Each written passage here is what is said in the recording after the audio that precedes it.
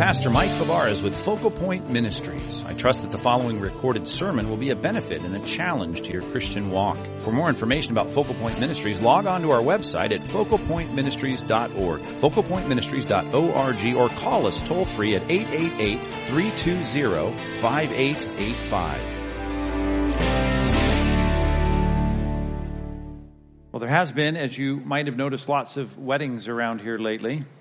They just keep on coming here this time of year. And because of that, there's a lot of folks caring very much about looking their best for those very important photos. There's a lot of concern about crisp white shirts and spotless dresses, and a lot of grooms and brides and parents and in-laws that want everyone to look their best. And that's no different than it's been for centuries. As a matter of fact, in Bible times, it was exactly the same way. Jesus tells the story in Matthew 22 of a wedding where the host ends up booting out someone at the wedding because they were dressed in a t-shirt and flip-flops. I mean, it doesn't say that specifically, but that's the idea. You just didn't have on the right clothes. You weren't dressed right. You weren't cleaned up. You weren't ready for this.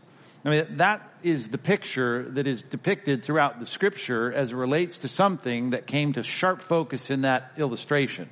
And that is that there is a coming kingdom, a meeting with your Maker, and you'd better be dressed properly.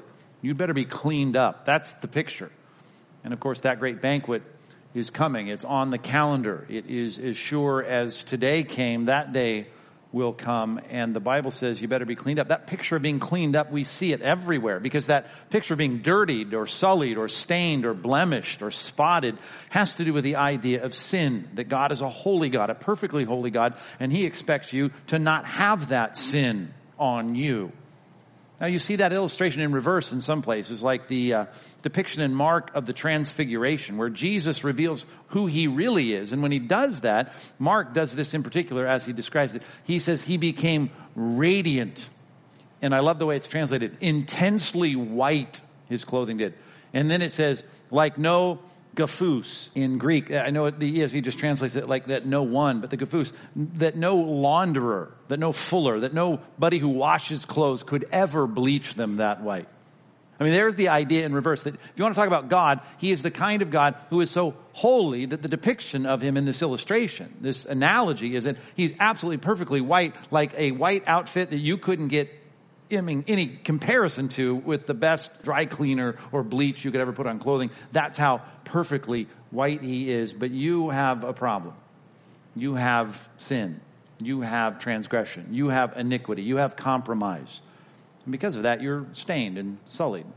Well, of course, the good news of the gospel, unlike all the rest of the religions in the world that are trying to help people kind of scrub out their own stains of their own sin and hopefully do enough good things to kind of counteract and offset the bad that they've done, Christianity offers this thing called the gospel, the good news. And the good news is that immediately, at a point in time, instantaneously, as God changes our hearts and drives us to true repentance and faith, at that moment, though your sins are like scarlet, they become white like snow. Though they're deep red like crimson, they become white like wool. That there's a moment in time where, because of what God promises, that everything about your life that is stained and sullied becomes instantly before God perfectly white. That's the gospel. That's the good news. But we have a part in that. The part in it starts, and I'm quoting, if you don't know, Isaiah chapter 1, verse 18, which says that our sins are like scarlet. They become white as snow. They're red like crimson, but they become white like wool. Well, it starts with this. Do you know the verse? Oh, come, let us reason together. That's how it starts. That Hebrew word reason together, that's translated reason, is used in context of a courtroom, where someone comes in and they're going to describe and discuss and kind of get to the facts about a situation. Let's reason. Let's think. Let's talk this through. And of course, the book of Isaiah is all about the problem in Israel, and there's so much sin, and the nation as a whole, corporately, is blotted and blemished and sullied with sin. And each individual is. But he says, hey, you guys individually, let's come and let's reason. Come into the courtroom and let's talk about the problem. As you stand before the judge, who has, in this illustration at least, in our minds, white clothes, radiant white, intensely white, to use Mark's phrase. whiter than any launderer could ever bleach them. And you stand before him dirty. Come, let us reason together. Can you just talk about your dirt here? And just to put it in modern terms, can you enter a plea? Are you going to somehow try and mount a defense as to why you got dirty? Are you going to try and explain that you couldn't avoid these grass stains? Or are you willing to come and confess? Are you willing to come and say what is evident to everyone watching, and certainly to the judge, that you're dirty? You can try and plead no contest. You can try and kind of find some kind of compromise and work some kind of plea deal. No, there's only one response before a holy God. And that's the thing we see unpacked for us in one of the most famous Psalms in the Psalter, and that's Psalm 51. The description of what it means for us to come clean before God. To be able to say in his courtroom, God, I realize I'm dirty. I realize I'm a sinner. The biblical word is confession. We're agreeing with God about the problem of our sin. If you haven't turned there yet, I want you to turn to Psalm 51. It's relevant to every single person in the room. And I'm not saying that because I'm saying, oh, this is an evangelistic message. You're talking about being right before God. I'm already a Christian, Mike. I've done that. I'm leaning back. I'll pray for the guy down the aisle because maybe he's not saved. I'm not talking just about non-Christians here this morning. Matter of fact, let me make it very clear with an analogy that's very similar. Certainly has the same overtones. When Jesus there, on the night before he was crucified, he said to the disciples, hey, I want to wash your feet. And Peter said, no, you're never going to wash my feet. And Jesus said, if I don't wash your feet, you have no part with me. And he said, oh, well, then just wash everything, of course. I mean, pour the basin over my head, wash my whole body. And he said, no, you're already clean. You believe me, you trust me. We're already connected. You're my disciple. You're a child of God. But your feet get dirty. Your feet get dirty and they need to be cleaned. And you need to know they need to be cleaned. So he takes the apron and the basin and he starts to wash the disciples' feet. What a great image, isn't it? Oh, you can already have been bathed, so to speak. You're a Christian. You sit here today. You say you've been a Christian for 20 years. Great. Fantastic. You know your name's written in the Lamb's Book. Like, great. You come into this auditorium today and your feet, I assure you, are dirty. You can't walk through this world for 7 days without it. And you come into an auditorium like this, you read a passage about confession. Don't think this applies to the guy down the aisle. It applies to every single person in the room. Because you and I can't live a day without doing something to sully the Christian life that we're called to keep pure, without spot or wrinkle. That's what God would want for our clothing, our behavior. But in our minds and in our hearts and in our activities and in our attitudes and in the words that we say, there are all these things that sully the Christian life. So if you're non-Christian, all this applies. I get that. And I hope you'd come to repentance by confessing your sins. It starts with that. But if you're a Christian here today, I don't care if you're the most godly person in the room, this is a passage for you, which, by the way, the man who writes this was a pretty godly man. I know he's talking about his sin here, and his sin is notorious. And God made sure in his providence that there was a notorious sin so that we could learn something about godly people. But in this passage, this godly man, a man that was called a man after God's own heart, is showing us in a right relationship with God. It's time for him to come clean about sin in his life. Now, you know the sin. Look at the superscription here above verse 1. This says here to the choir master, of course, it's going to be a song, so it's filled with a lot of lyrics that sometimes are poetic and sometimes there's hyperbole and all that. I understand the genre, but it's a psalm of David, comma, not period, not like a lot of them where we just say, okay, well, this is a Davidic psalm, David wrote it. But this is when Nathan the prophet went into him. Now, you know the story, I hope. After he had gone into Bathsheba, his neighbor's wife, he ends up having her husband killed. He impregnates her, tries to cover it up. Nathan the prophet comes in and says, hey, let me tell you a story. It brings him to conviction. He recognizes his transgression. Well, he'd already recognized it, but it was time for him to confess it. It's time for him to come clean. And when Nathan says, you are the man, David says, I have sinned. I have sinned. Those three words are unpacked in these 19 verses, and we want to look at them today. Let's read them through quickly. I'll read from the English Standard Version. But verse 1, here's David's heart. I've sinned. Now I'm asking for this. Have mercy on me. I know I deserve a lot. What, by the way, is the judgment of the Mosaic law for adultery and murder? It's a capital offense. You should die for that. You should be brought before the leaders of the nation. You should be stoned with stones. Your body should be left under a pile of rubble, and you should die there of your injuries, suffocating, if nothing else, hemorrhaging under a pile of rocks.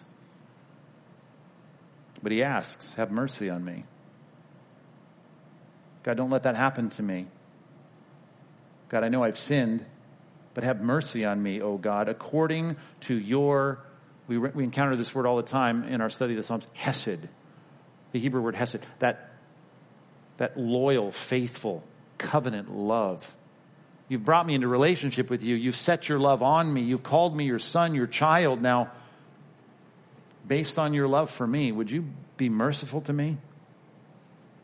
According to your abundant mercy. I've seen you be merciful to other people.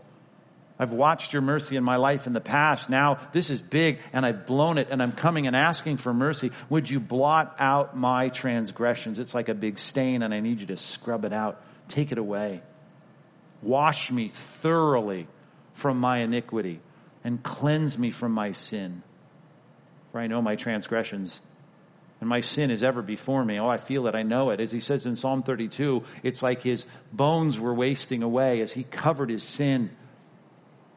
Your hand, he says, was heavy upon me like the fever heat of summer. It was like going through the desert, and I wanted to drink, and it was so hard. I felt it. And I know this, verse 4, against you, and you only have I sinned and done what is evil in your sight. I can have a hard time convincing Uriah's family of that. I mean, this is a statement, clearly, of hyperbole, because there's no sin you commit. It's not against someone. I mean, there's a few, I suppose. But most of the sins you feel guilty about when I say, hey, this morning, let's think about your sin. It's probably damaged someone. And yet David says, I know this is ultimately about you. Against you. And really, in comparison, it's only you, in the sense that you are the one most grievously hurt, the holy God with bleached white clothing, so to speak. You are the one who looks at this filth and you are disgusted by it. I have sinned and done what is evil in your sight. So that, judge, you may be justified in your words and blameless in your judgment. If you were right now to say, drag the king out of his palace and have him killed in the Kidron Valley, you would be absolutely 100% justified and blameless, and no one can say, why is God being so hard on David? You're completely justified. Behold, I was brought forth in iniquity. That doesn't mean his mother was some philanderer. It doesn't mean that some kind of illegitimate birth is being confessed here. This is about something we see throughout the Psalms of a life that from the very beginning has a propensity for sin. I've brought forth an iniquity, and in sin did my mother conceive me. I was sinful from the beginning. If you want proof for that, Psalm 58. We're not even preaching this passage yet. I'm just trying to read it, which I always have trouble with, but Psalm 58:3. Speaks of the same thing. This propensity to sin from the womb. What do you want? Well, behold, you delight in truth in the inward being. You want me to be honest. You want me to be honest about my sin. You want me to be truthful. You want me to be in sync with you. You teach wisdom. You teach me wisdom in the secret heart, the place where no one can see. I feel it. I know it. I'm off with you because of your standard, because of what you've taught me, what I know is true. Purge me with hyssop, and I'll be clean. Wash me, and I'll be whiter than snow. Let me hear joy and gladness. Let the bones that you've broken rejoice. Hide your face from my sins. And there it is again. Blot out all my iniquities. Create in me a clean heart, O God, and renew a right spirit within me. Cast me not away from your presence, and take not your Holy Spirit from me. Restore to me the joy of your salvation, and uphold me with a willing spirit. Then I will teach transgressors your ways, and sinners will return to you. Deliver me from blood guiltiness, O God of my salvation, and my tongue will sing aloud of your righteousness. O Lord, open my lips, and my mouth will declare your praise. For you will not delight in sacrifice, or I'd give it. You will not be pleased with a burnt offering. No, the sacrifices of God are a broken spirit, a broken and contrite heart. O God, you will not despise. Do good to Zion. In your good pleasure, build up the walls of Jerusalem. A lot of people think this is some kind of post-exilic appendage to the psalm, and David didn't write that. But does not this make perfect sense? He's just sinned. He's the king. He should rightly be brought out into the Kidron Valley and stoned to death. And he's concerned about now the integrity and the safety and security of his capital city and of the nation, of course. He wants the walls of Jerusalem to be built up metaphorically. Please, shore us up. Save this organization, this nation. And when you do, when your favor turns to us in forgiveness, then you'll delight in right sacrifices. Not that you're against sacrifices. You just want my heart to be broken about my sin. And then in burnt offerings and whole burnt offerings, man, you're going to be glad. Then bulls will be offered on your altar. A very expensive offering, by the way, a bull. It's very simple if you glance through the first 6 verses.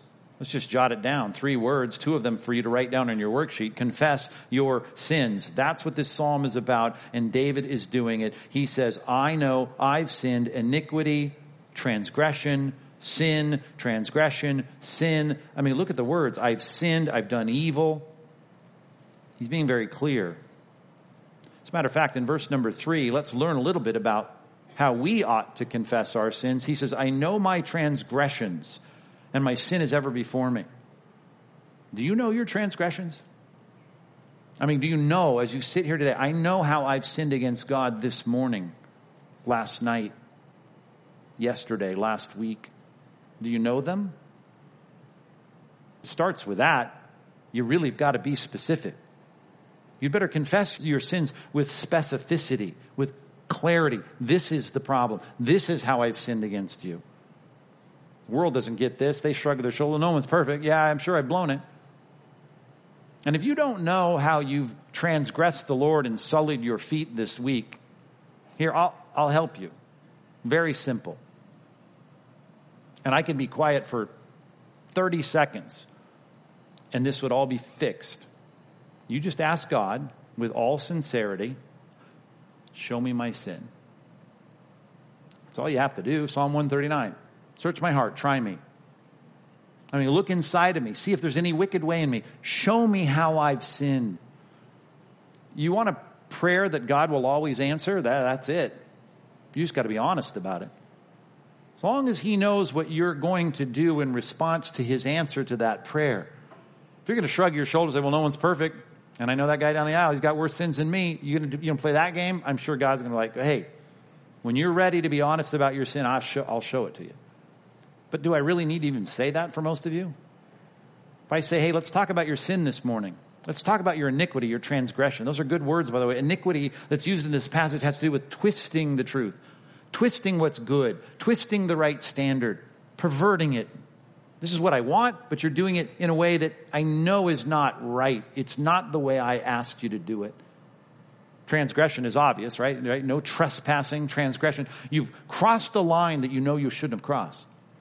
The boundary's right there, and you played at the edge of that border, and you finally stepped over it. And whatever it is, that's the transgression. If I say, let's talk about your sin this morning, I mean, I'm sure there's something there in the category of transgression. Or how about just the word sin? Avon in Hebrew, that idea, hamartia in Greek New Testament is the same concept. Falling short. You don't go as far as you should. God says, step up and do this, and you just haven't done it. You fall short of his standards. I mean, plenty of categories we could talk about. Oh, David's sins, we know. They're big. In this passage, I mean, they're big, they're notorious, they're egregious. He's a murderer and an adulterer. Maybe you're coming in and saying, well, I didn't murder anybody. I'm not committing adultery this week. That's fantastic. But you do understand transgression, iniquity, sin, evil, it's called in this passage. I mean, God would look at things that may be very respectable in our day. Worry. I mean, who's really going to feel like you're a sinner because you worry and you're anxious? The Bible says don't do that. Be anxious for nothing. How about dissension, rivalry, envy, coveting, strife? How about the use of your mouth in a way that God says, I don't want you to say those things. Let no unwholesome word proceed from your mouth. How about the idea of just lying? Flattery is a form of lying. I mean, we work our way through conversations so often, we cross the line of truth all the time. When Isaiah was confronted with his sin, that's the first thing he felt. a man of unclean lips. Maybe there's a callousness in your heart. You know, that kind of desensitizing to God's Spirit? I mean, that's sin. Maybe there's that kind of passivity toward things you know you should be passionate about. Maybe you're passionate about things you know you should be passive toward. Maybe there's that engagement in things that you just know are nothing other than a selfish indulgence. Whether it's your relation to alcohol, your relation to pornography, whether your heart is drawn to things that you know are really to the exclusion of your responsibilities, but it's there, you see it, and you walk into it, and you recognize it. And when I say, let's talk about your sin, or you say, God, show me my transgression, see if there's any evil or wicked way in me, God says, that's it right there. Sermon does no good if we don't identify our sins. To confess your sins is to agree with God. Not that, hey, you know, no one's perfect, man. It's saying to God, I have done this right here. Do you know with specificity what your sins are? The blasphemy that comes out of your mouth you didn't even realize? There's so much sin in our world. The world is so dirty and dusty that sometimes we think a little dust on our feet, a little dirt on our sandals, no big deal. Jesus looked at Peter and said, if I don't wash your feet, I have no part with you. There's a real problem in our relationship if we don't wash your feet. Boasting, pride, mockery, deception, rebellion, compromise, lust, worry, covetousness, hatred, dissension, grudges, conceit, intimidation, complaining, materialism, stubbornness, ingratitude, apathy, strife. The Bible has a lot to say about these things because all of these things are things we need to confess. David said in verse 3, I know my transgressions. I just want to make sure we don't get through this passage without saying the same. I know my transgressions.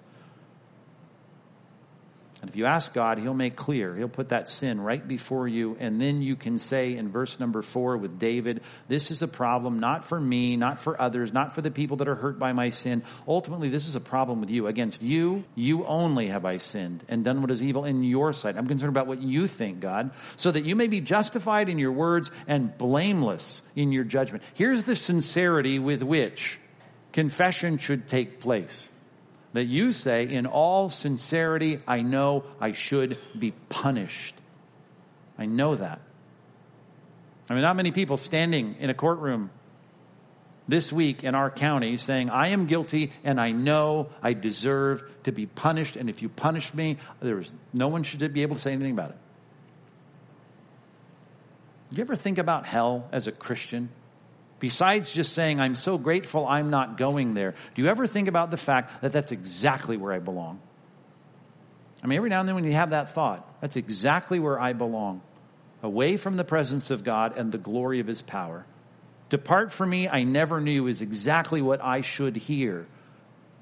That's a kind of sincere confession. We should confess with specificity, and we should confess with sincerity, a deep sincerity that says, if you were to judge me, no one should stand by and object to that because I am guilty because I've sinned against you. And you have the power to punish me, and I should be punished. More than that, verse 5, look at it. Behold, I was brought forth in iniquity. As I said, Psalm 58:3 makes this case very clear. It talks about sinners being estranged from the womb. They go astray from birth. Psalm 58:3. That's the idea here. In sin did my mother conceive me. I was wrong and messed up from the beginning.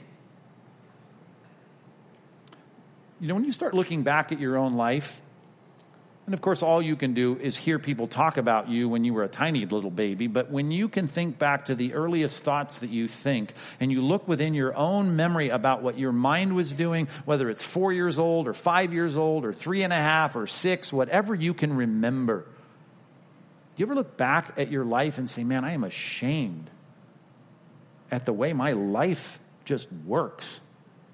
I mean, I have been sinning from the beginning. You've delighted and wanted, verse 6, truth in the inward being, and I can't even think about that as a pattern and practice of my life.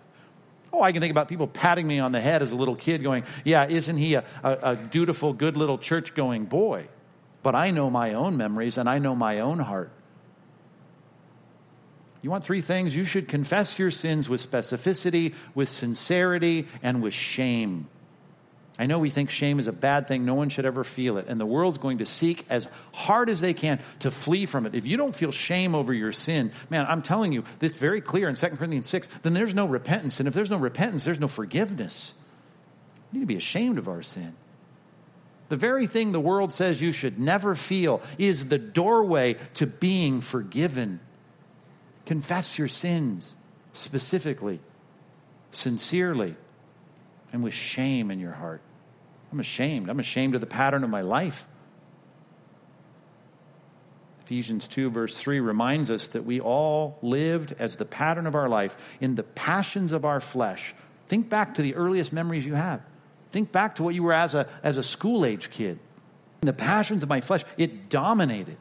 Even if I didn't pass by the parameters of what my parents saw, or my Sunday school teacher saw, or my youth pastor saw, in my heart, I was driven by the passions of my flesh, carrying out the desires of the body and mind, and I was by nature a child of God's anger, of God's wrath, just like the rest of mankind.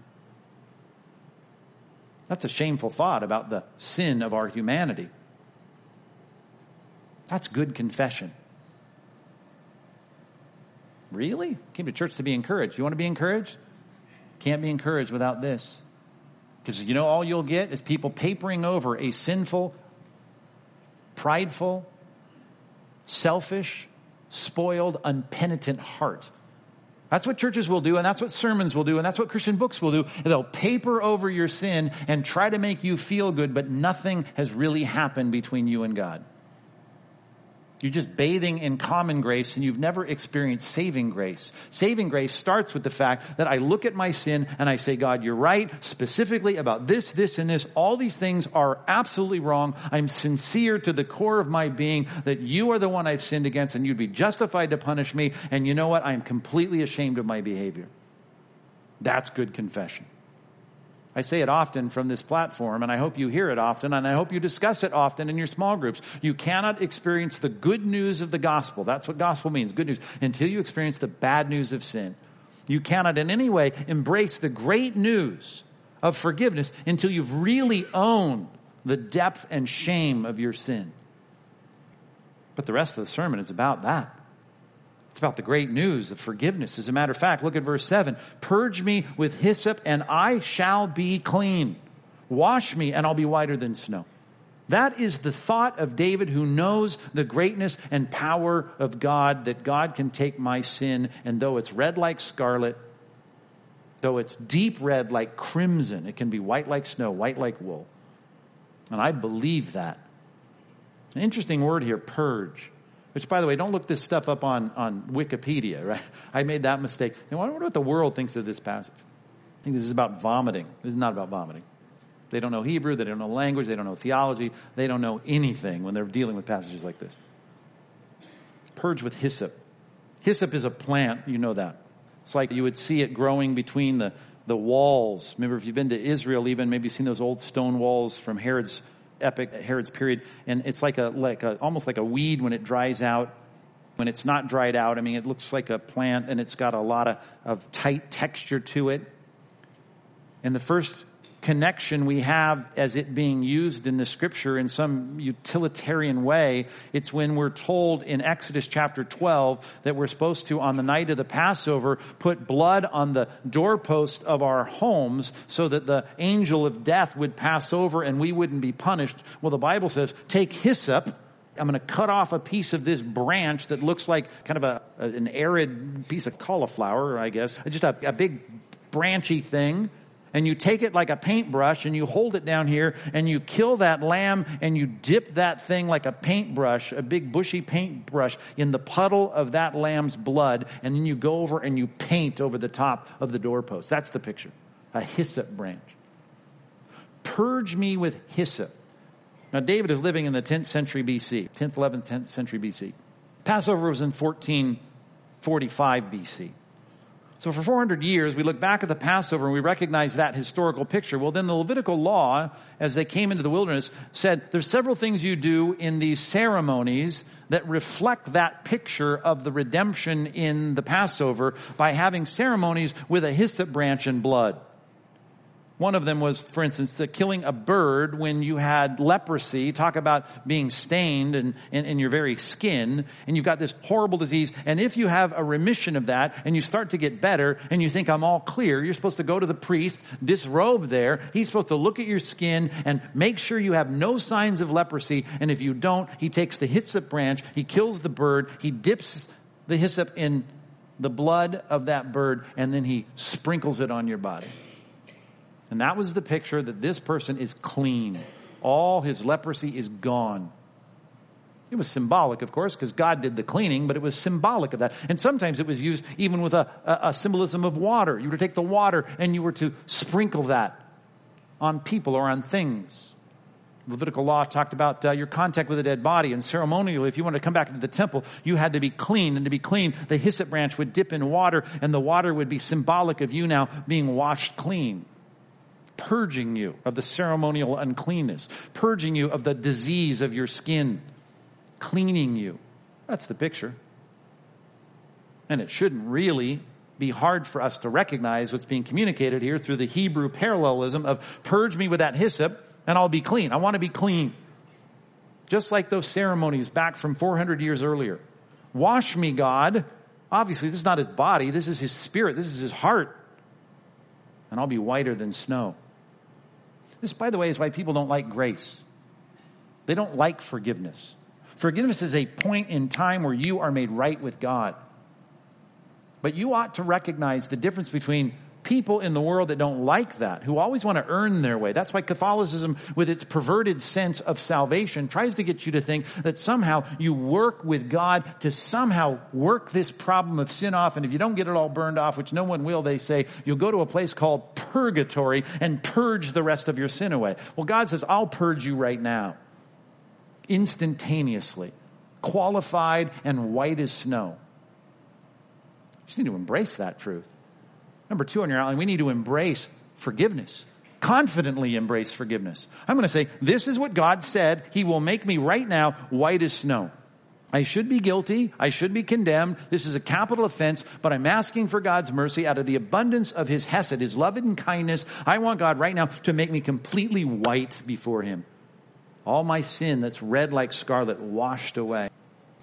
You want to confidently embrace forgiveness, you ought to confidently embrace it because the payment has been made. Now, everything in the Old Testament ceremonial law, with all this gross blood being splattered around, was an image of the blood that would actually atone for our sin. And that didn't happen with the blood of bulls and goats. That happened with the blood of Christ, where he on that cross was the focal point of the Father's justice. And he says, hey, you know what adulterers and murderers should be? They should be punished by God. I'm going to put Jesus on a cross and treat Jesus as though he were King David, walking across and having his servants grab Bathsheba and then scheming to get him killed with Joab. All of that, I'm going to treat Jesus as though he were David. And the blood that is shed in that biological death with that absorption of God's justice, I'm now going to take all of David's sin and expiate it and remove it. And in that moment, he'll be whiter than snow. All of that Old Testament stuff was a picture of the payment. The reason I can stand here, unlike a lot of religious systems, even those that bear a cross over the head of the priest that's there in a pulpit this morning, is because I believe what the Bible says about the power of the forgiveness of the death of Christ, because he said on the cross, to telestai, paid in full. That's the Greek word, accounting word, paid in full. It's all done, paid in full. God has the ability to pay for every ounce of God's anger, disappointment, frustration about my sin this week by putting it all on Christ, and everything now between God and I being completely made right. I'm confident in embracing my forgiveness, and you should be too, because you, after confessing your sin, now we're going to focus on the payment. The payment. I believe that God paid the payment. It's paid in full. Come over to your house for lunch. My daughter carelessly picks up an expensive vase in the front room of your house.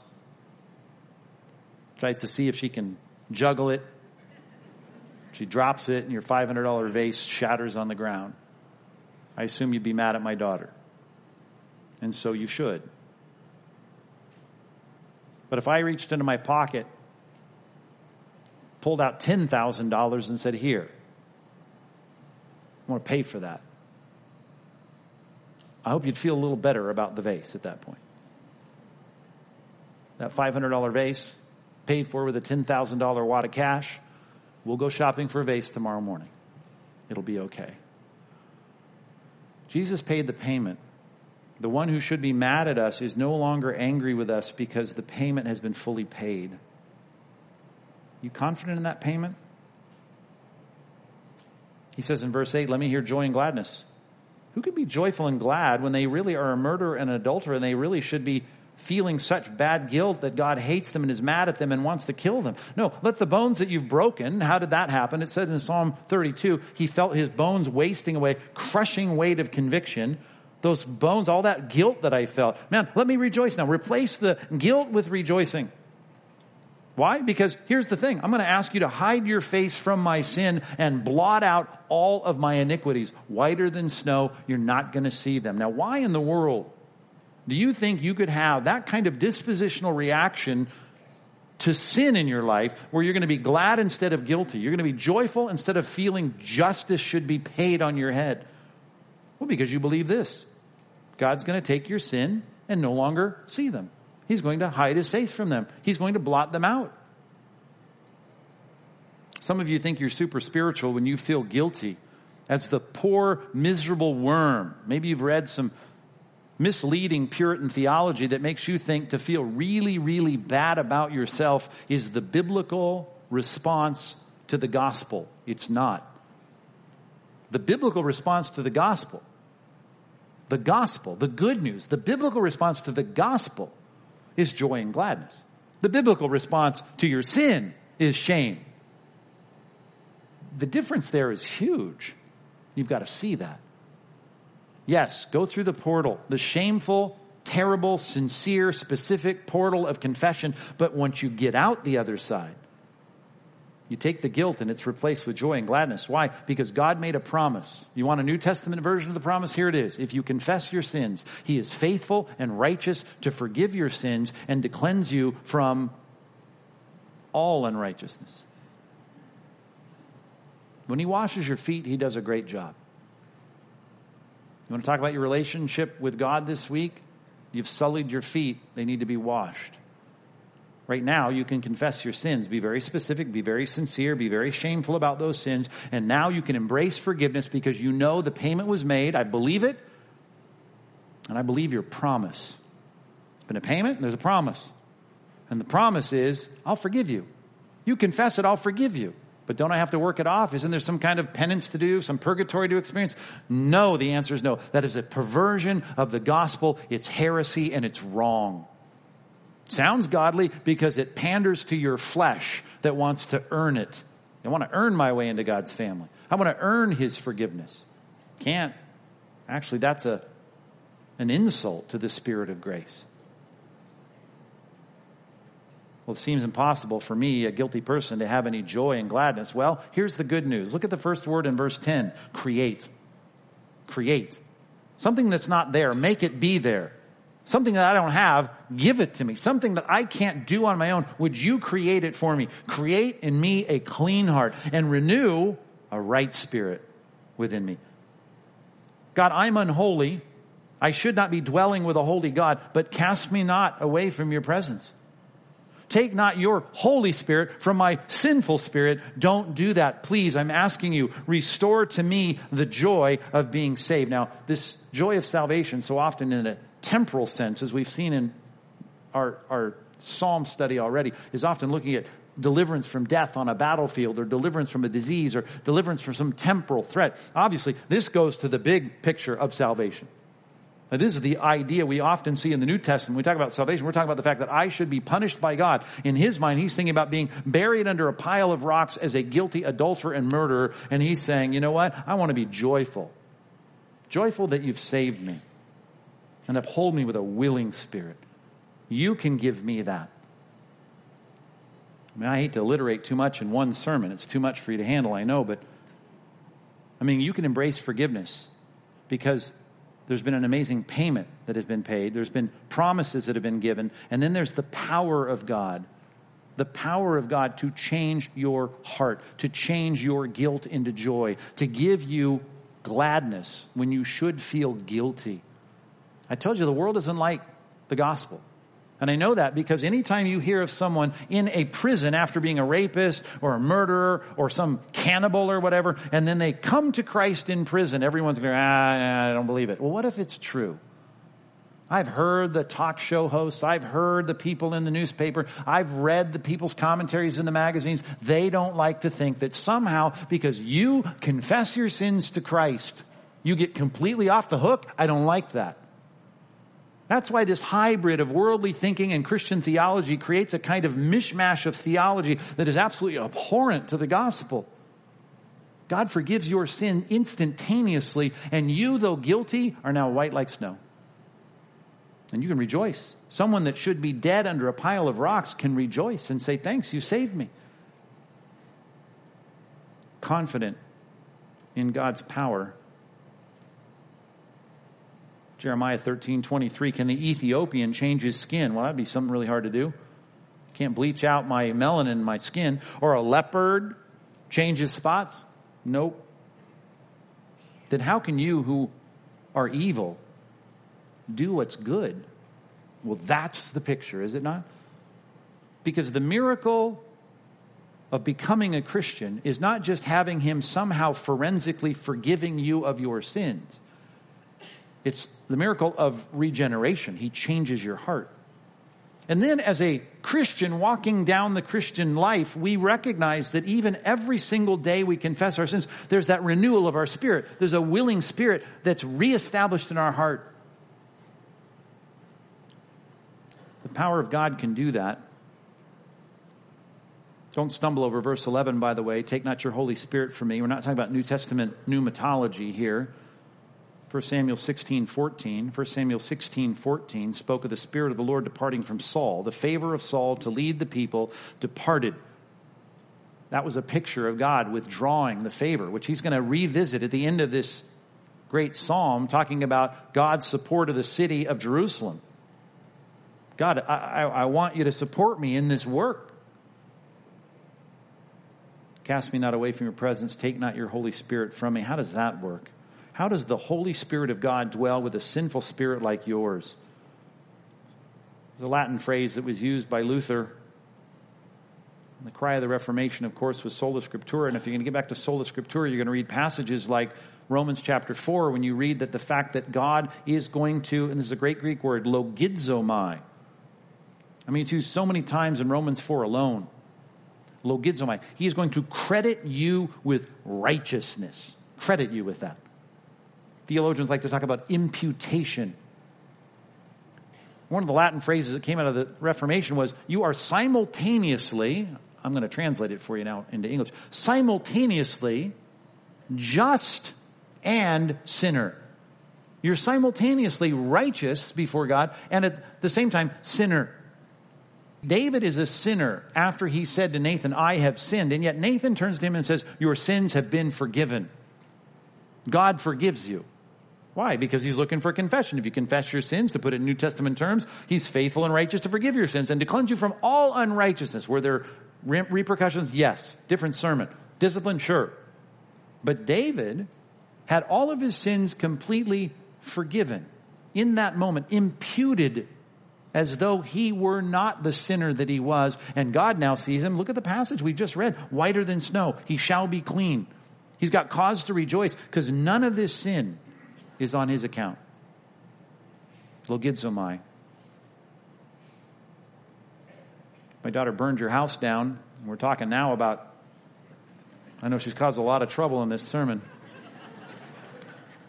I mean, maybe you're in a standard Orange County house. What's that, $1 million? Your $1 million house burned down.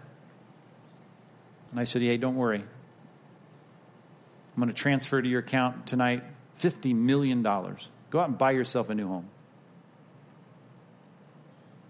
No, I can't do that, by the way, but if I could, all it would take is for me to get my bank to take the resources of my bank account and to transfer that to your bank account, and you could go out and write a check tomorrow to the realtor and buy a nice $40 million house. Save $10 million to furnish it. That would happen instantaneously through a wire transfer, through something that happens in our computers, and that is the logizomai of crediting you with something you do not have. The power of God does that. 40 times in the New Testament, 82 times in the Greek translation of the Old Testament, the pre-Christian translation of the Septuagint, that word is used, including in the passage that he quotes in Romans 4, which is Psalm 32, which is how happy is the man. Blessed is the man whom the Lord does not logizomai his sin against him. He does not credit him with that. He credits him instead of righteousness. He credits to him a right standing. Confess your sins. Confidently embrace forgiveness. Then it ends this way. I love verse 13. Then, now we have David saying, I'm going to do some things. Which, by the way, is a lot like what we saw a couple weeks ago if you're with us studying in Isaiah chapter 6 when our guest speaker came. And he talked about Isaiah's response to the holiness of God. And then he sees his sin. I'm ruined. Woe to me, I'm ruined. I'm a man of unclean lips. And then the seraph flies over with a burning tongue from the altar. Again, another picture of purging the sin and the impurity, and touches his lips and he says, your sins are forgiven. You're made clean. And then God immediately asks a question. Hey, who's going to go for us? I got something to do. I got a nation here that needs to see their sin. I need someone to, who are we going to send? And Isaiah doesn't shrug his shoulder, well, I'm not doing anything next week. No, he goes, here am I, send me. Me. Exactly what we see here. David experiences forgiveness, and then he does what forgiven people ought to do. It ought to be the turbocharged, nitrous of the Christian life. Here it is. I will then teach transgressors your ways, and sinners. I want to turn some sinners away from their sin. They're going to return to you. Just like I just returned to you. Let's talk about the few things that we see here. Number 3, you need to maximize your forgiveness, just like David's doing. He's resolving like Isaiah did. Here am I, send me. And then God says, fine, I got some things for you to do. And guess what I want you to do? I want you to go show sinners their sin. Again, that's the bad news of the gospel. If we don't experience that shame, if our neighbors don't experience that regret, if our neighbors don't experience and our coworkers don't see that horrific sin against the holy God, they're not going to experience what we experience. So he wants to show transgressors, not my neighbors and my friends and pre-Christians. The bad people, I want to show them your ways. I want sinners to turn to you just like I've turned to you. Maximize your forgiveness by being, number 1, more evangelistic. Matter of fact, one of the reasons you may not be sharing your faith at all in your Christian life, maybe you've not made this connection. Here, connect 2 dots. Maybe because you have sinned, you are not confessing.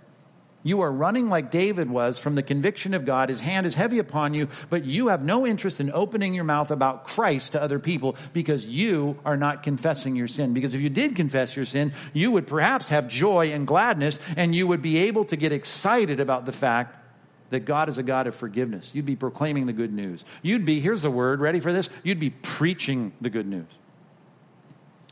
I just hate as a preacher that people still use that word in such a negative way. I don't mean to preach to you, they say. I'm thinking, well, I do, right? I mean, that's my job. I want to preach to you. And early on in my ministry, I remember years ago, I didn't like the word because I knew people used it in a bad way, so I'd say other things. Wouldn't talk about preaching, I'd talk about the talk we had. Or, I'm sorry, I got over that pretty quickly in my young days as a pastor. And I'm back to this great word in the New Testament. The Greek word is caruso. It means to proclaim it. It's good. You can be forgiven. Though your sins are like scarlet, they can be white as snow. Though they're red like crimson, they can be white like wool. That's a message to proclaim to transgressors and sinners. I want to preach that. I'm going to tell you at the end of this message, go out and preach this message to people. Preach it. Tell them. Proclaim it. That's a great word. Caruso was a word that was used of emissaries that would go before kings and bring the message of the king to people in the village, in the city, before the king got there. Proclaim it. And what's the news? Hey, The king is dressed in really, really intensely white clothes. You guys are dirty, but here's the thing. Right now, with a word, with a confession, with a sincere and shameful admission of sin, you can be white like snow. I want to teach transgressors your ways, the ways of your forgiveness, the ways of your purifying and purging. I want sinners to return to you. Look at verses 14 and 15. Deliver me from blood guiltiness, O God of my salvation. And if you do that, look, my tongue will sing quietly of your righteousness. Underline the word quietly there. Do you see it? I'll do it loudly. I'm not going to sit there and mutter the words in worship. I'm going to sing aloud of your righteousness. Oh Lord, open my lips and my mouth will declare your praise. Old Testament equivalent of the word caruso. I'm going to just let it out. Let people hear it. Not only is your evangelism often an indicator of your failure to confess sin specifically and shamefully in your life, but maybe your lack of worship is the same. You need to be more evangelistic. You need to be more grateful.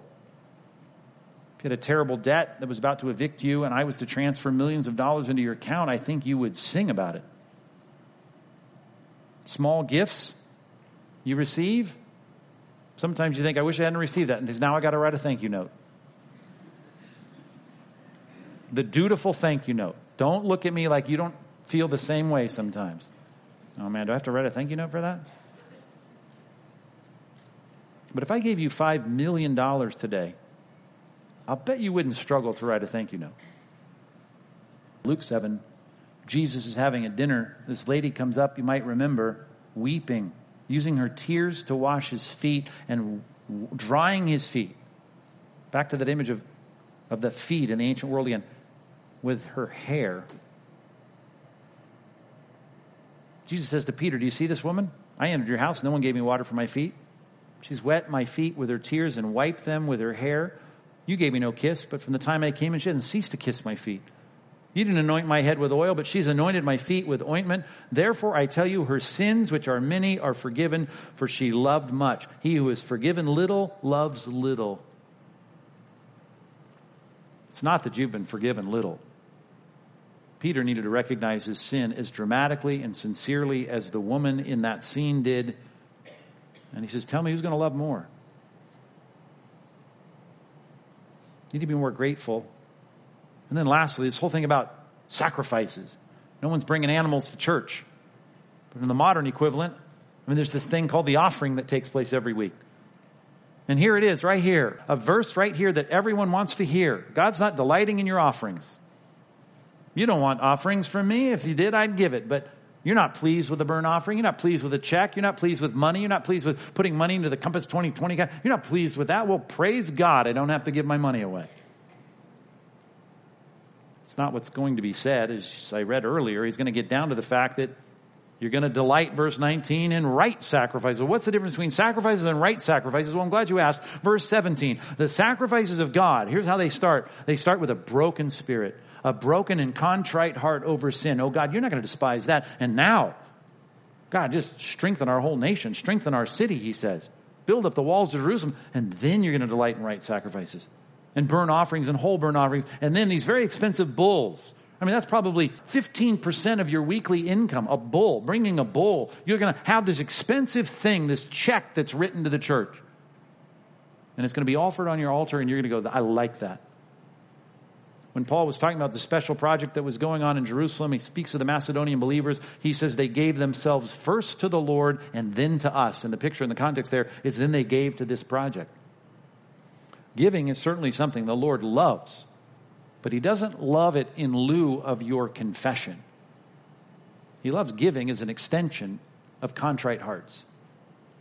You want to maximize your forgiveness, be more evangelistic, be more grateful, and then enjoy this. Be more connected with God. Because everything you do, whether it's serving, as I like to say, you go the extra mile, or you stay the extra hour, or you spend the extra dollar to serve the Lord. All of that is going to work. It's all going to be the kind of fulfilling relational connection with your King, because it will be an extension of a relationship, a closeness. David could have offered sacrifices, and I'll bet that he did historically when God's hand was heavy upon him and he kept silent about his sin. He gave those offerings, and God said, that's really not what I'm looking for right now from you, David. What I want is honesty about your sin. I'd like you to rejoice, be glad, because your sins have been blotted out. They're going to be blotted out. Not by you doing penance or walking up the steps of the palace or the temple on your knees and getting bloodied or saying Hail Marys or praying the rosary. You're going to have these all gone with a simple word of confession that is sincere and shameful and specific. God, we want to treasure and value our forgiveness, knowing that you have demonstrated your love for us in this, that while we were yet sinners, Christ died for us. What a treasured possession we are. A gift that is offered up. A gift from the Father to the Son. A flock governed and directed by the Son to the Father.